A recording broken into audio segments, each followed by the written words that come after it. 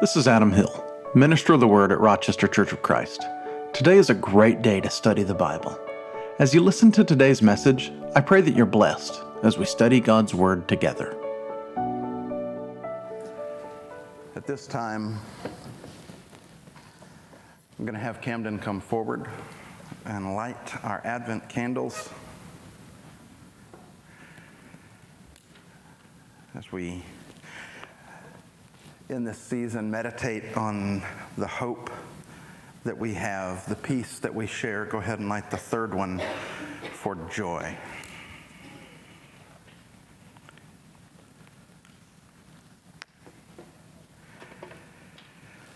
And now a reading from Luke chapter 2, beginning in verse 8. There were shepherds living out in the fields nearby, keeping watch over their flocks at night. An angel of the Lord appeared to them, and the glory of the Lord shone around them, and they were terrified. But the angel said to them, "Do not be afraid.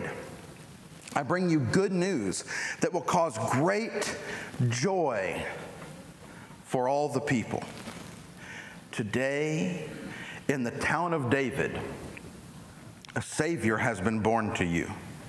He is the Messiah, the Lord."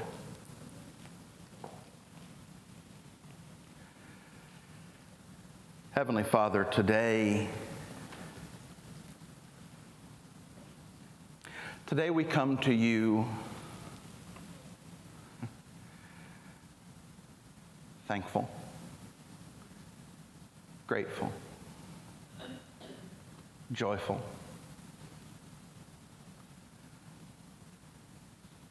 and at the same time,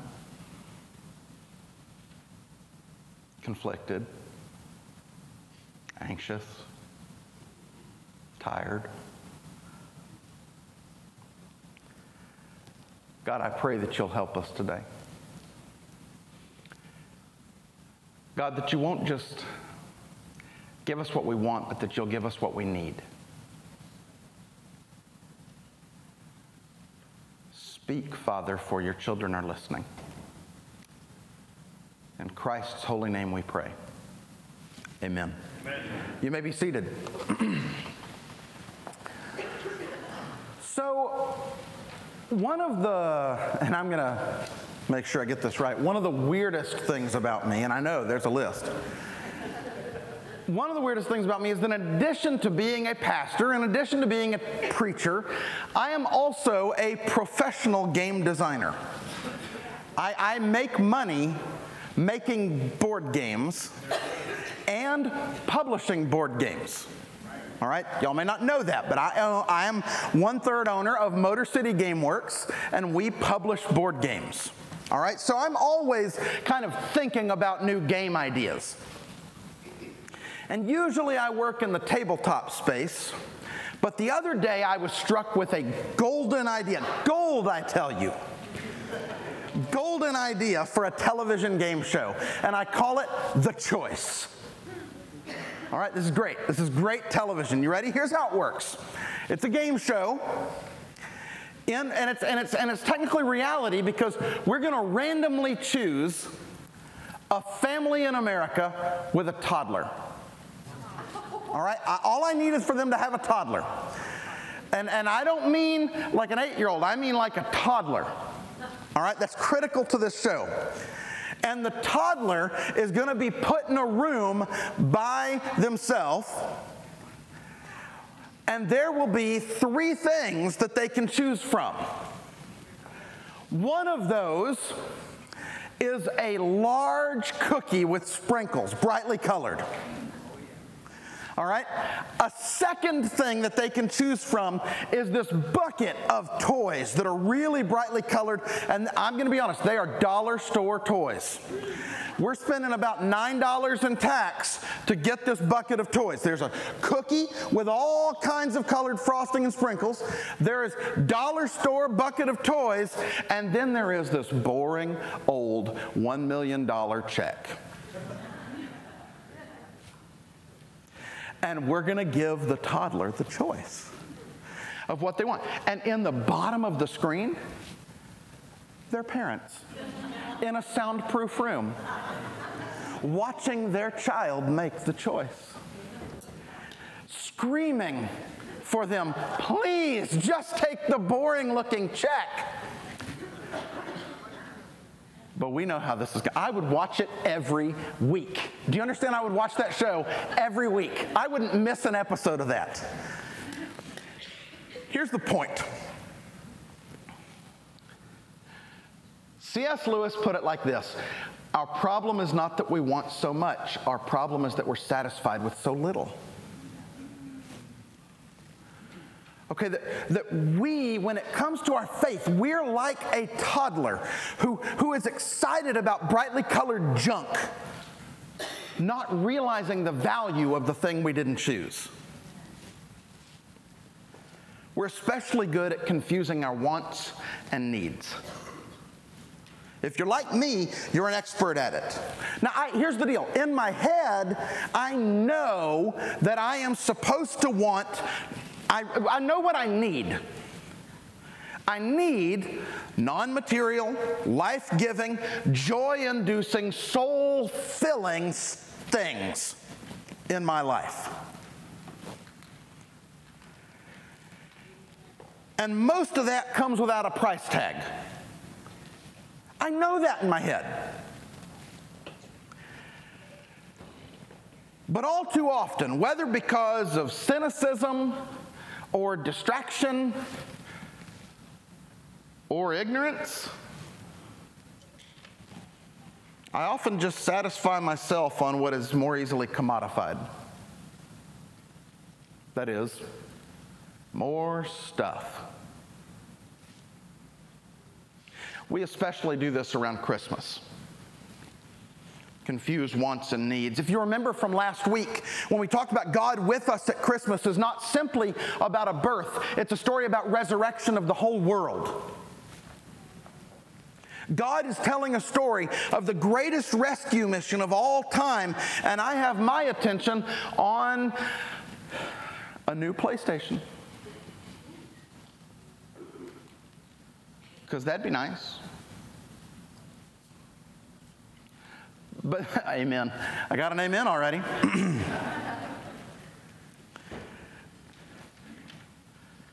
I let myself go there.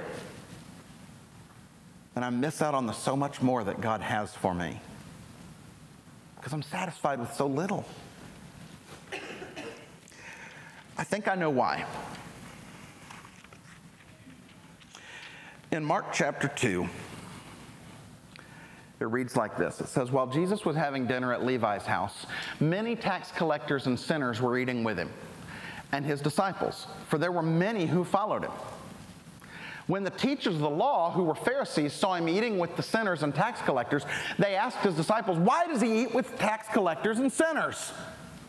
On hearing this, Jesus said to them, it's not the healthy who need a doctor, but the sick. I've not come to call the righteous, but sinners.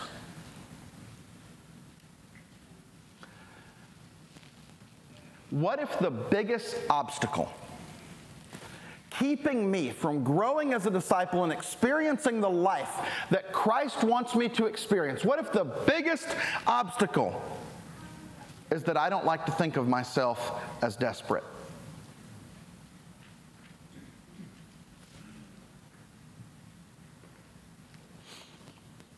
So there's this old parable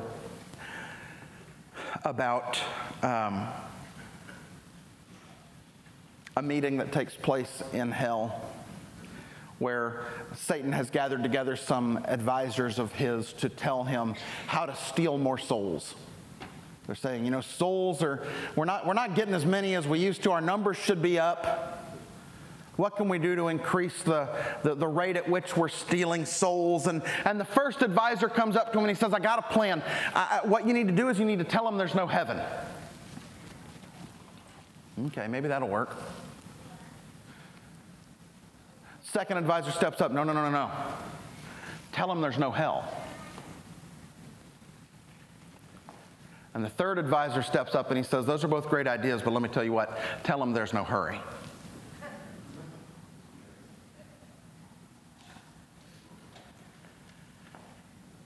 I look at these followers, these people who go with Jesus.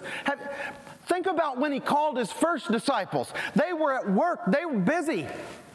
They were working with their dad. He goes out and he says, follow me. They drop everything they have and follow him. You ever wondered why they were so willing to drop everything? Oh, maybe it wasn't worth very much. Maybe it was their whole life.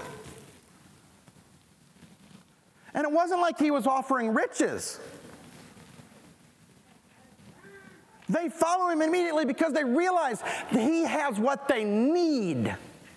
They thought they needed what their job could provide. It turns out they knew, once they saw him, what they really needed. So they admitted, I need him. They are desperate. Now here's the deal. They leave everything they have because they're desperate. I won't even leave my preferences behind during worship.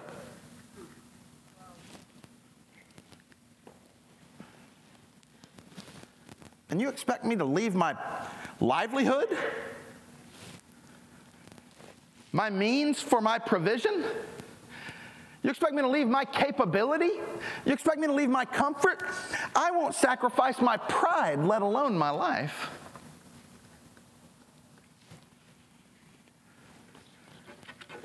I don't want to be desperate.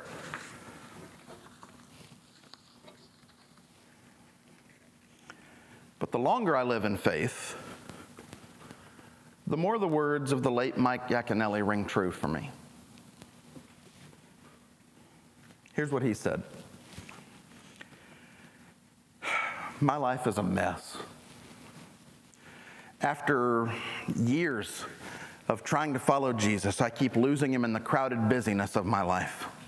I know Jesus is there somewhere, but it's difficult to make him out in the haze of everyday life. And for as long as I can remember, I've wanted to be a godly person. Yet when I look at the yesterdays of my life, what I see mostly is a broken, irregular path littered with mistakes and failure. I've had temporary successes and isolated moments of closeness to God, but I long for the continuing presence of Jesus. Most of the moments in my life seem hopelessly tangled in a web of obligations and distractions. I want to be a good person. I don't want to fail. I want to learn from my mistakes, rid myself of distractions, and run into the arms of Jesus. Most of the time, however, I feel like I'm running away from Jesus and into the arms of my own clutteredness. I want desperately to know God better. I want to be consistent. And right now, the only consistency in my life is my inconsistency. Who I want to be and who I am are not very close together. I'm not doing well at the living a consistent life thing. I don't know about you, but yeah, that candid confession is, I think, something a lot of us can relate to. He goes on to say that when he was younger, he believed that his inconsistency was due to his youth. Maybe I'm young, I just don't know enough, I'm a little bit swayed by my passions more, and so maybe age will teach me everything I need to know to improve. He says, but then I got older.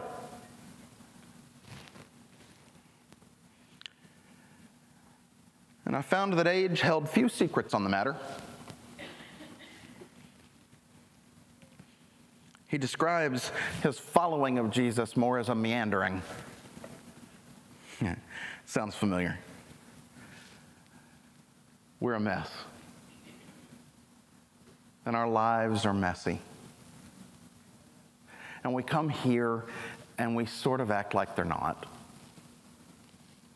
Or we pay lip service to the fact that, sure, we're all messy, but we hope that no one kind of shares a little too much of their mess. Or if they do it in a way that's kind of more clean, more antiseptic. Get in a safe space with a few people, and then you can be messy, but don't just come in here with your messy life and be messy in front of everyone. I mean, we all got messes. Clean it up a little bit. It's church, for crying out loud.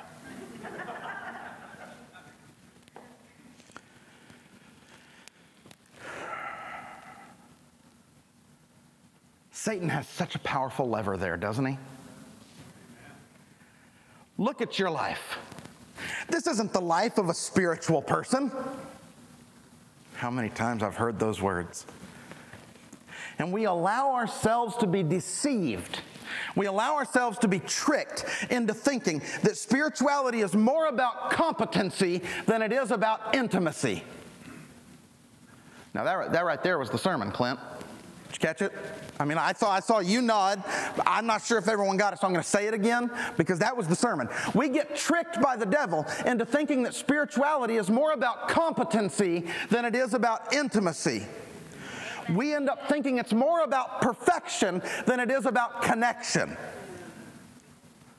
Spirituality is not about being fixed. It's about God's being present in the mess of our unfixedness. You ready for some gospel? Here is good news.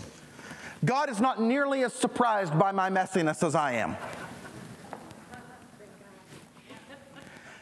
And yet I'm still loved and chosen.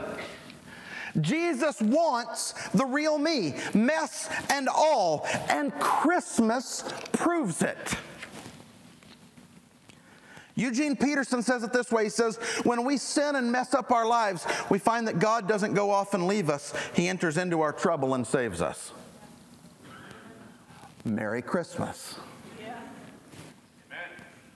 God with us is not just good Christmas card fodder. It's a truth that revolutionizes everything.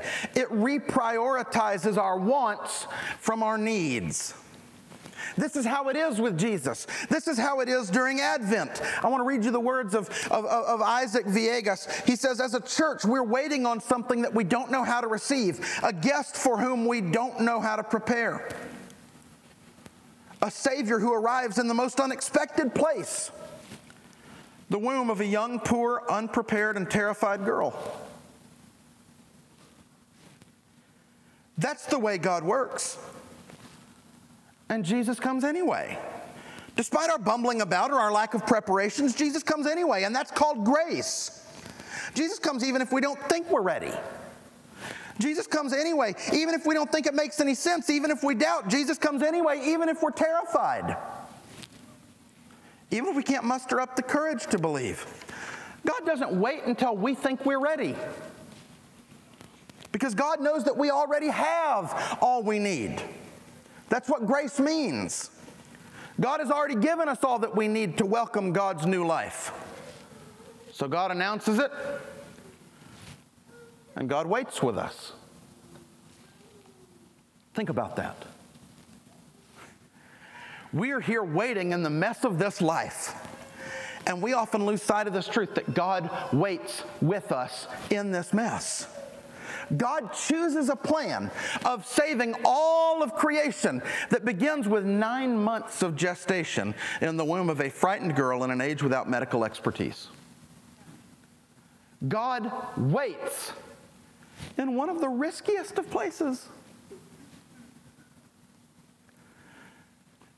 But no matter how it felt when the angel left, I guarantee you, Mary did not feel like she had been abandoned by God because God was inside her. God was with her.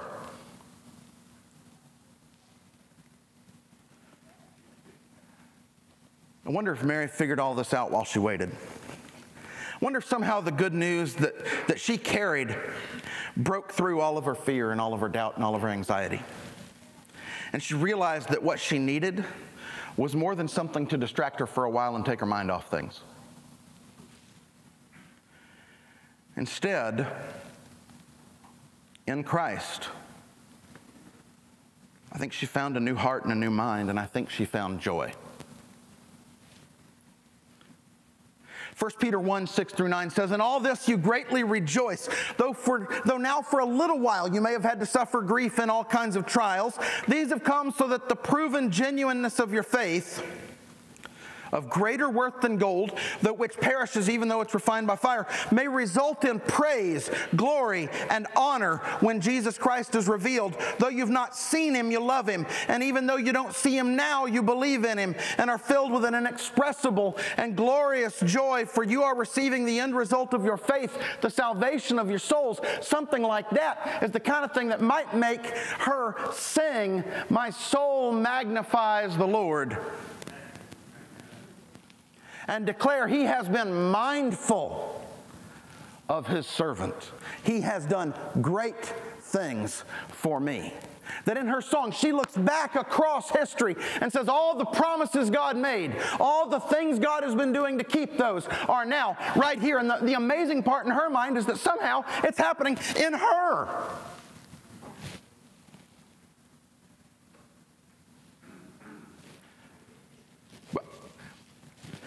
Hey, guess what? And I know this has been sneaky, okay? This has been sneaky, Levi.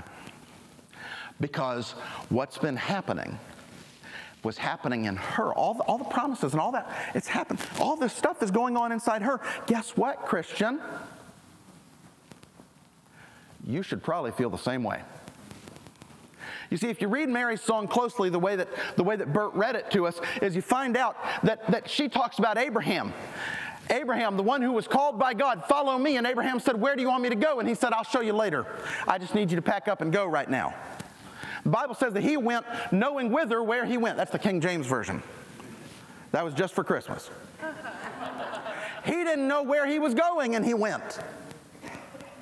Mary gets called and says, "I want you to follow me. I want you to bring my child into the world." And she says, "How's it going to happen?" But see, her questioning isn't closing her spirit. Her question is opening her spirit, saying, "God, you do what you're going to do. I'll follow, even though I have no idea where this is going." So you, believer, you have a lot in common with her.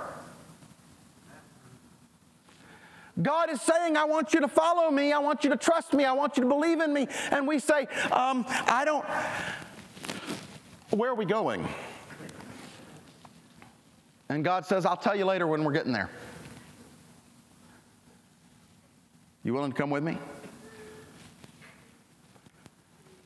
And in the release of that control that I have to have, the knowledge I have to have, in the release of saying I need to be competent enough to do this, in my mess, I sit here and realize I'm loved and I'm chosen and that God wants me to be with him regardless, and it lets me breathe. And I breathe out my anxiety and I breathe in grace, and that grace wells up in me like joy.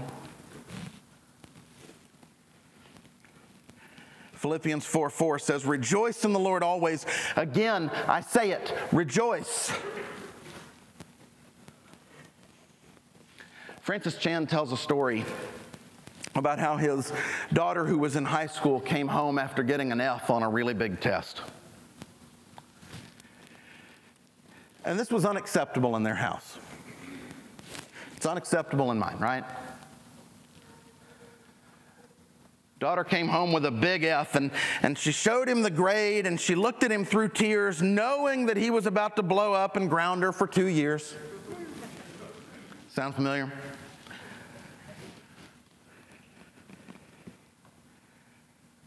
Instead, he surprised her. And when she asked him, "Dad, what are you going to do?" Chen says he looked at her and he said, "Well, I'm going to take you to dinner, and then for some ice cream. And we're going to spend some time together, because I need you to know that sometimes I have failed God. And God has given me mercy and grace and shown me love in spite of that." She was stunned. And this is only going to happen once. He quickly added, the next day, the daughter went and told all of her friends how things had played out, and how to her the lesson that he taught her was actually harder for her to swallow than him just being mad. And how flabbergasted she was that he had responded that way, and how amazing her father was. And all of her friends, she said, Dad, they began to respond and they said, I wish I had your dad. Man, I wish I had a family like yours. I wish I was in your family. Church, I want the world to wish that they have the Father we have. Amen. I want them to wish they had a family like we have. But they never will if we don't joyfully tell the world about the God who is with us. Well, we had a few less amens on that last part. Did you notice that, Dan? I felt like we were going, and then all of a sudden we weren't going anymore. I want the world to know about our Father. I want the world to know about His grace and His mercy. I want them to know about our church and how wonderful His family is. But they won't if we don't joyfully begin to spread the word. Amen. There we are. I mean, here's the question. Do we have the gospel or not? We do? Excellent. Do we believe it? Yeah. Even better. Kenny, go ahead and bring your team up. I got a little more to go, but I want y'all ready. You see, here's the deal. Jesus has come and lived and died and been buried and been raised, and it's made all the difference. So that whether I have a car or not, a job or not, a spouse or not, a child or not, money or not, fame or not, I can bless the Lord and rejoice at all times, because this world cannot take from me what I have been given by my God. Because He was born and a light dawned in the darkness. He was born and the prophet's words were fulfilled. He was born and the Word became flesh. He was born and God made a dwelling in our midst. He was born and the long wait was ended. He was born and the death of death began. Because He lived and lame rose to walk. He lived and the blind began to see. He lived and the deaf began to hear. He lived and the leper was made clean. He lived and the outcast was brought near. He lived and the love of God was made so plain that I couldn't miss it. And He died and the ground trembled. He died and the sun refused to shine. He died and the veil of the temple was torn from top to bottom. He died and the graves in Jerusalem opened up. He died and the centurion couldn't hold his tongue any longer, and he said, surely this man was the Son of God. He died and they said, the thief said, what must I do? He died and the powers and principalities were disgraced and shown as the lie they are. He died and the law fell over into grace. He died and I was forgiven, not just for what I have done, but for what I will do. He died and He took my place and He ransomed me. Y'all haven't said amen yet. I don't know what better news you're waiting on. Maybe I'll get to it in the resurrection, because He was raised and I've been set free from the law of sin and death. Because He was raised, I have eternal life right now. Amen. Because He was raised, I can't see the world the same way anymore, because life has the final word, because faith has the victory. Because He was raised, I have a hope that whatever the world may try to do to me, no weapon that's fashioned against me will prosper. Because He was raised, I have the hope that one day all will be made new and I will behold the glory of God come in its fullness. Amen. Do you believe it? Yes. Then act like it. All right. Rejoice. Thank you, God. Church, I hope you know this. Our religion, what we believe, is not about how we can escape the mess and get out of this life and somehow get to God. That's the other religions. How do I get to God? That's the other religions. That's not ours. The good news of Christianity is how our God came to us. That in spite of the mess, He came into our messy lives. And here's the good news. He's here to stay. Amen.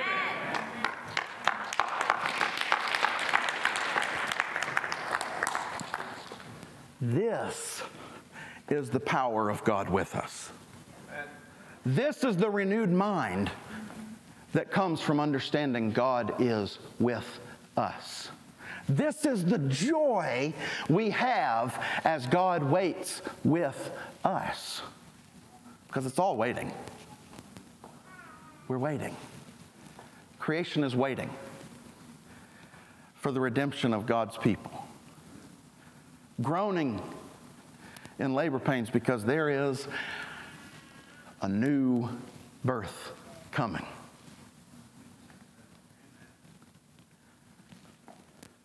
Heavenly Father, forgive us when we are satisfied with so little, because you promise us so much. You give us so much. You've given us your Son, Jesus, who by His birth and by His life and by His death and by His resurrection has borne witness to what we have, to what we've been given, to what we have been called to. God, you've saved us. You rescued us, but not so that we can run away. God, you're bringing new life. You're bringing new hope. You're bringing new peace. You're bringing new joy right here. And God, you are with us. God is with us. God is with us.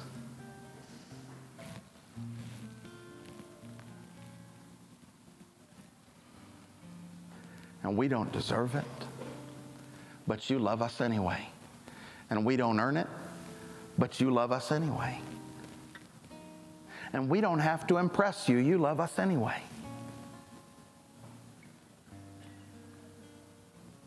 But God, let us accept it. God, you love me. I'm one of your favorites. And it blows me away. Thank you, thank you, thank you.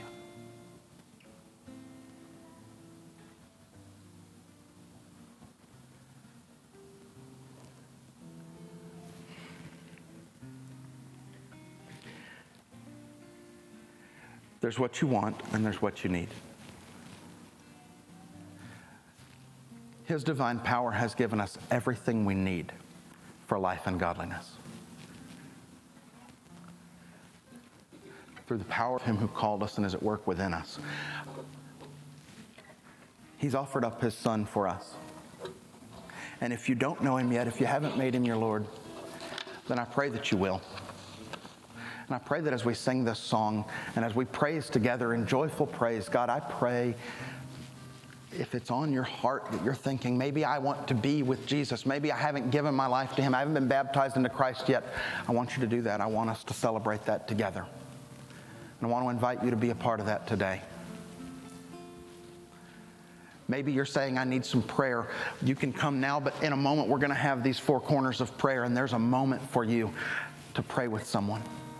There's a moment for you to find someone and say, I need to celebrate this with someone. My prayer today for you is that you will have joy. Joy inexplicable. Because you know that God is with you. Amen? Amen? Amen. Let's stand and praise together. Thank you for listening to the Rochester Church of Christ Sermon Podcast. Our hope is that it was a blessing to you. If you would like someone to study with or pray with, do not hesitate to reach out to us through our website, rochestercoc.org. Remember, you are loved and you are chosen.